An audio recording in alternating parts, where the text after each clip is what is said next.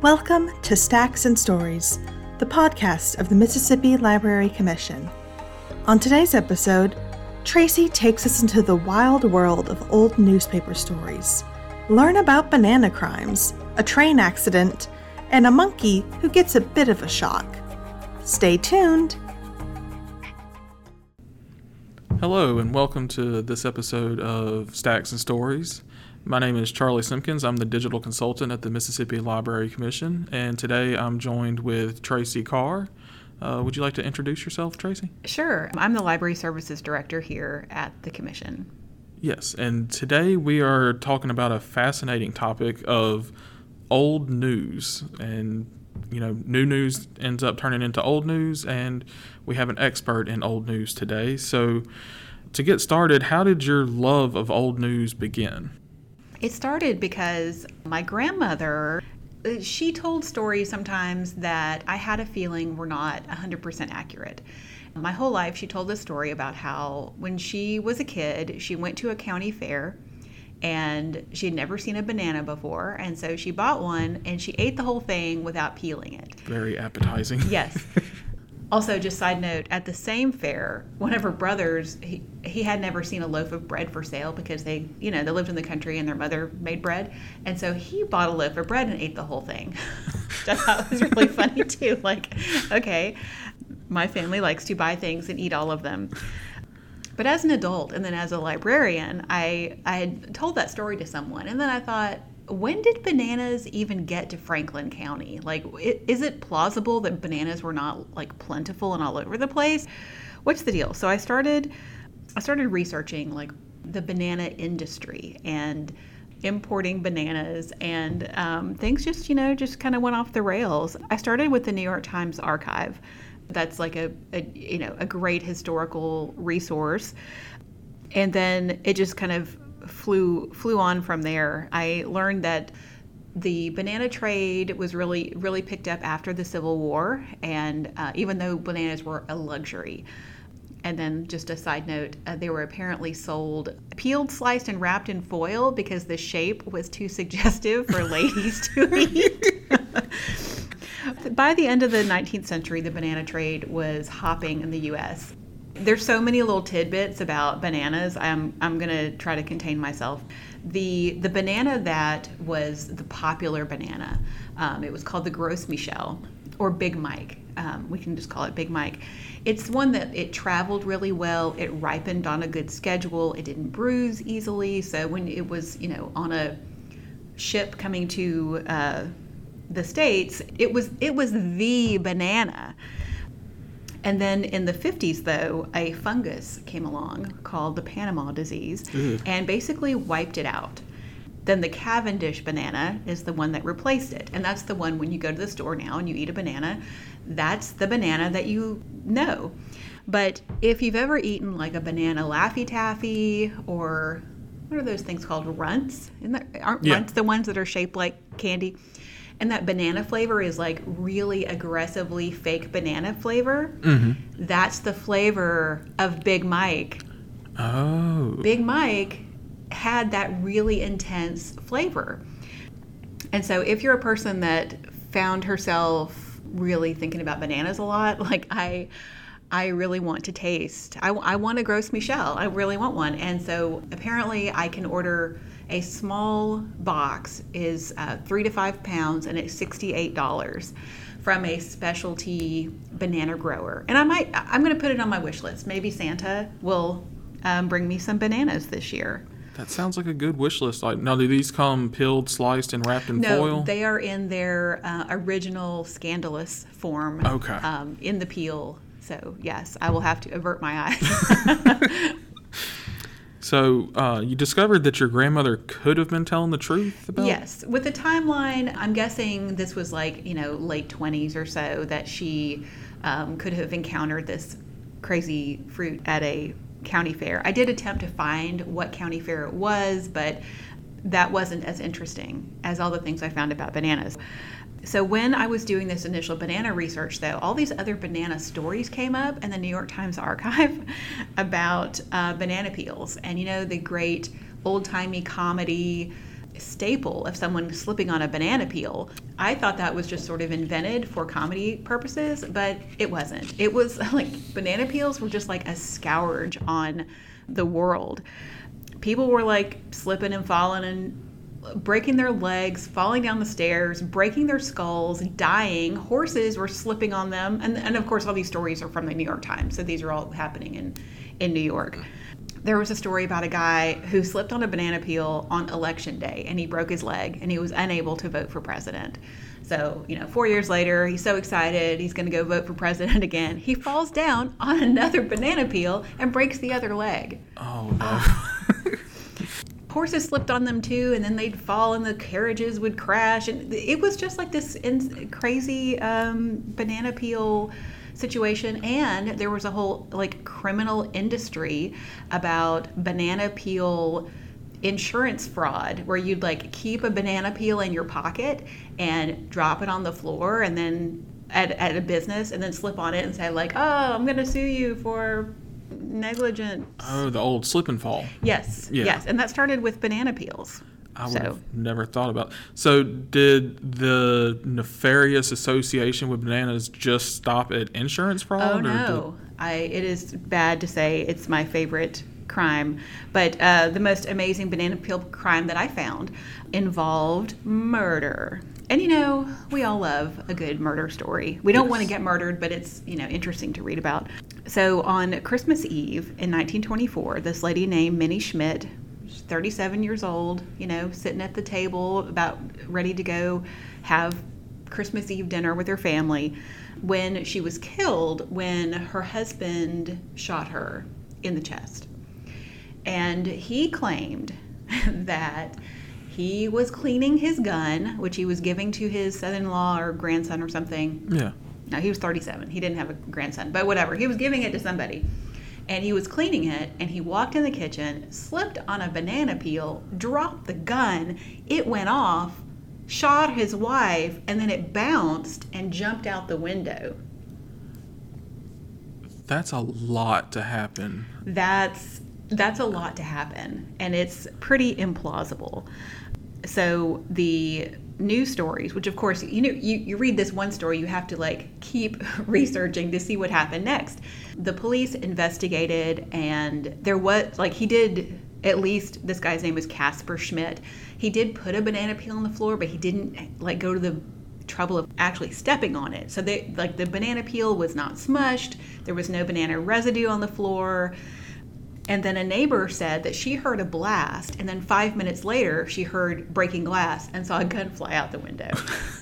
It was a delayed bounce, it sounds like. Right. I researched this for way too long, but just to wrap it up, he got away with it. He was acquitted, and then he married Minnie's cousin. Well, Casper. Very interesting. So, anyway, that's the great banana peel murder story. That is fascinating. I would have never associated bananas with murder. When I used to work at a grocery store for a couple of years, bananas seem to be one of the most popular fruits. Mm-hmm. And it's also the first produce code that most cashiers learn. I was a checker in 1993, and it's 4011. I will remember it until I die. And so when self-check came along, I was like, oh, I know one. It's 4011. That's what every time we go to the grocery store, if we do self-checkout, we go to get bananas, I'm like, don't worry, I got this. I feel so proud of myself that I know 4011. Yes. So, yeah. So what was the end of your intrigue with banana peels?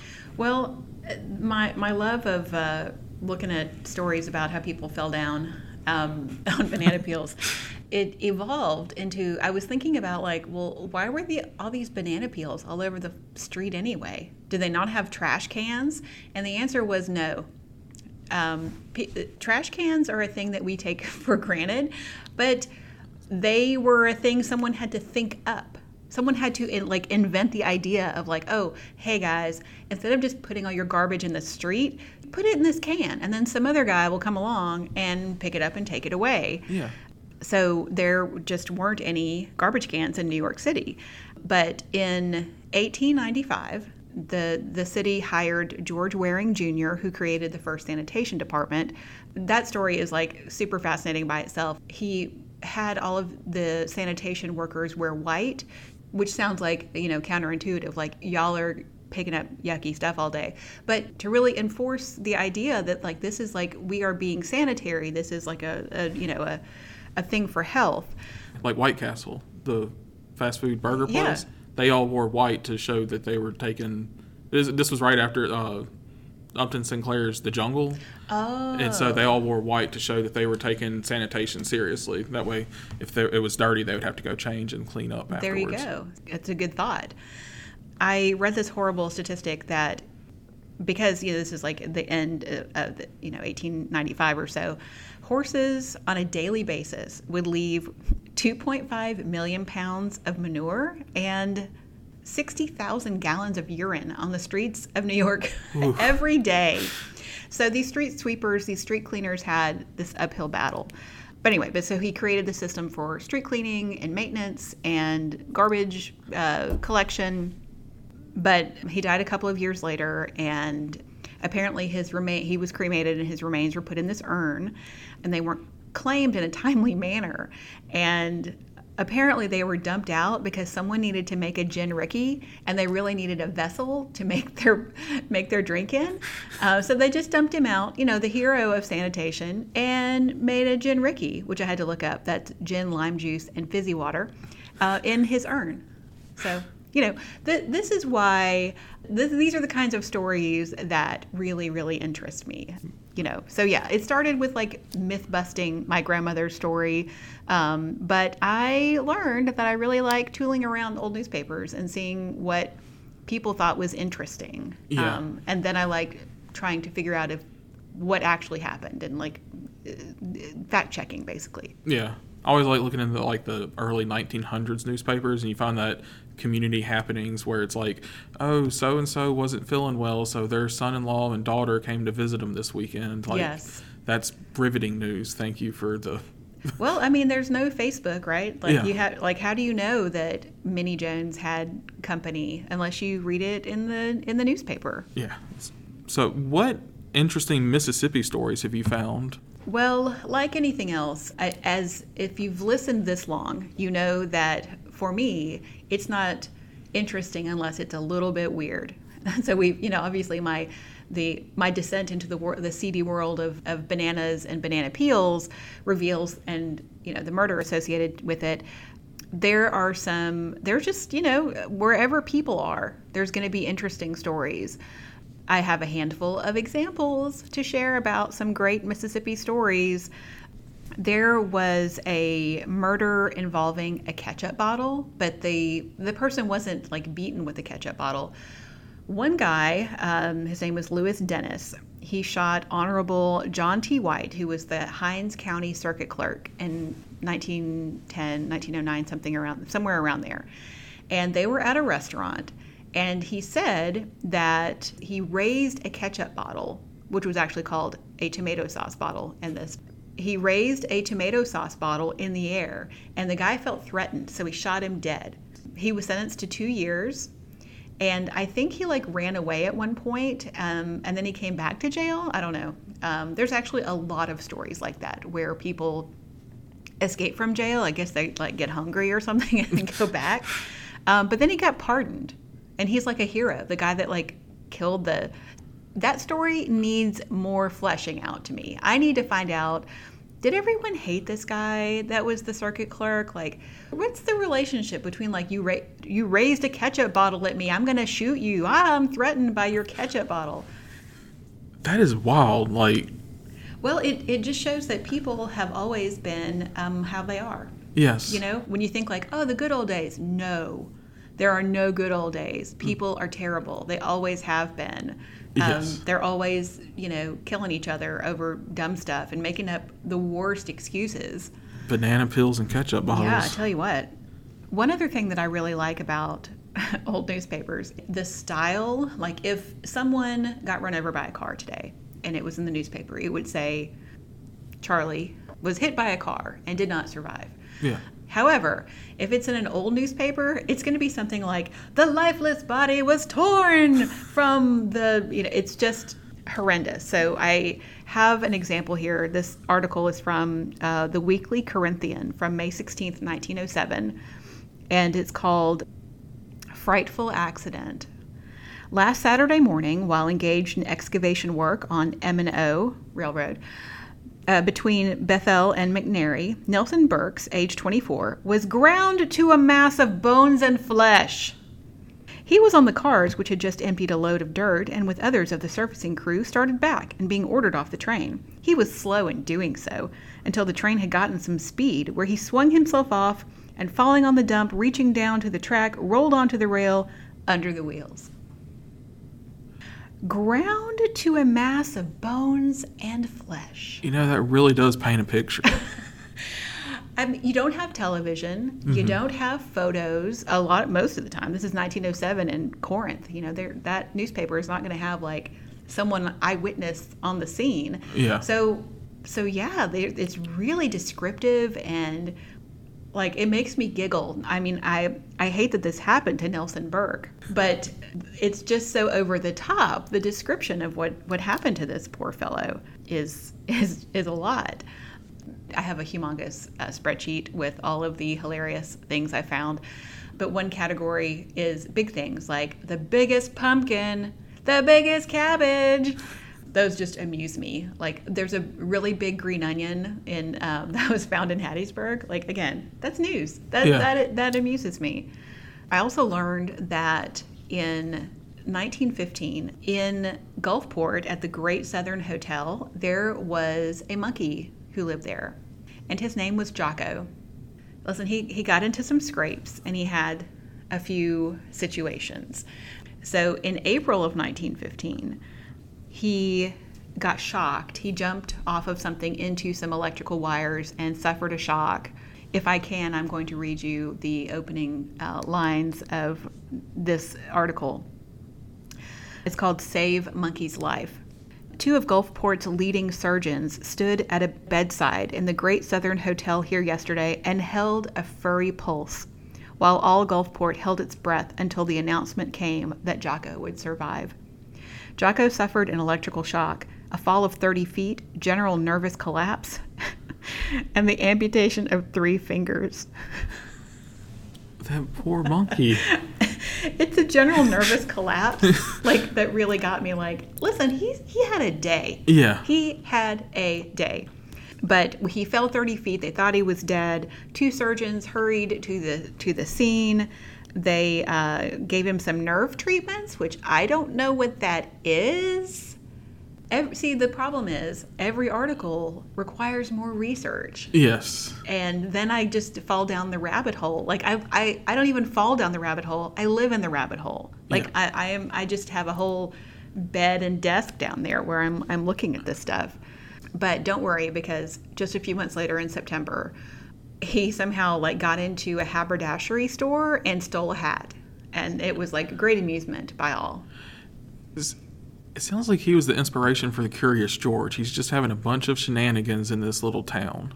I've only been able to find these 2 articles about him, but I just feel certain there are more out there. And yes. If anyone's going to find out about Jocko, the monkey that lives at the Great Southern Hotel, I also need to know what kind of monkey he is, what size. When you say monkey, there's a lot of monkeys in the monkey family. I just need more information.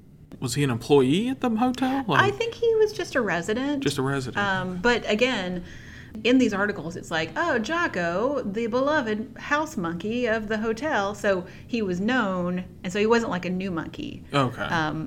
He was known. He was a known personality of the Great Southern Hotel. I love that. So, okay, you've sold me. I want to start looking into more old news. What kind of tools do you recommend to find these kind of stories? The best tool is called Chronicling America, and it's a Library of Congress website. So it's chroniclingamerica.loc.gov. And you can search, I mean, there are, I don't know, I should have looked to see, but there's hundreds and hundreds, if not thousands, of digitized newspapers. I like to, besides the bananas, I only look at Mississippi newspapers usually. And most, if not all, of the Mississippi papers are all digitized by our friends at the Mississippi Department of Archives and History. So it's a really easy interface to work with. If you want to limit it by the state or the time period, you can. Just put in your search term and listen, it's very rare that I put in some weird word and don't get some kind of result. So if you are interested in murders in, I don't know, the 20s in Mississippi, you can just find some. Because again, people have always been, inherently awful. And, they're always killing on each other and doing stuff. So, there's a lot of exciting crime, bootlegging. Whoa, so many stories about bootlegging. And once you find a subject, you get into the paper. You can't just search necessarily for an ad because you'll get too many. But once you commit to okay, I'm in the Hattiesburg News or whatever, the ads are just in another state of their own. They're so good. The intersection of bad medicine and cool design that just thrills me. So sometimes people have lice and they need to get rid of it. And today we would call that lice removal. Yeah. But wouldn't it be more fun to call it lice murder? Yes. Yes. Well, old-timey people did. So lice murder would not be something that, a company would call their product now. There would be a focus group and people would be like, that's kind of harsh. Yeah. But no, old-timey people are like, we got some lice and we need to murder them today. I really think that's the only time you can say those were the better, the good old days, is saying lice murder. Lice murder, yes. There was also in Philadelphia, Mississippi, there was a carbonated soft drink called Orange Juge, Jooj. I'm sure it was a sun-kissed kind of thing. But the art, go to Chronicling America and type in Orange Juge. You will find the most beautiful ads for this. I said it was carbonated, but I'm not officially sure. It's carbonated in my heart, but I don't know if it was actually carbonated. There's lots of these articles that sound like it's news, but they're actually ads for nervous pills, probably what Jocko got, the nervous treatment. The cordials are also very popular, which I think is just booze. But it's, I have a nervous disposition. I need a cordial for this. And it's just a lot of alcohol with something else, sarsaparilla or something in it, that you can just legally buy and be like, I'm so ill, I'm going to need this. It just brings me a lot of joy. All of this is even when it's this poor man that was ground to a pulp.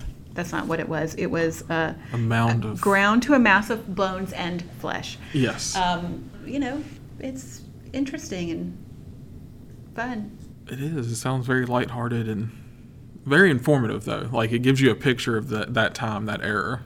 There's a lot of horrible things too. That I'm not going to tell you about all of the really, really bad things, but these are the interesting things, and why I like dealing with old newspapers and fact checking and that kind of thing. Well, I think that's a good note to leave off on.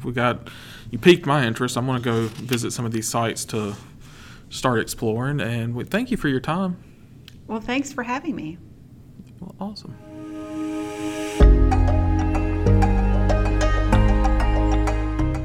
Thank you for listening to Stacks and Stories, the podcast of the Mississippi Library Commission. We hope you will tune in next time, and we encourage you to visit your local public library often.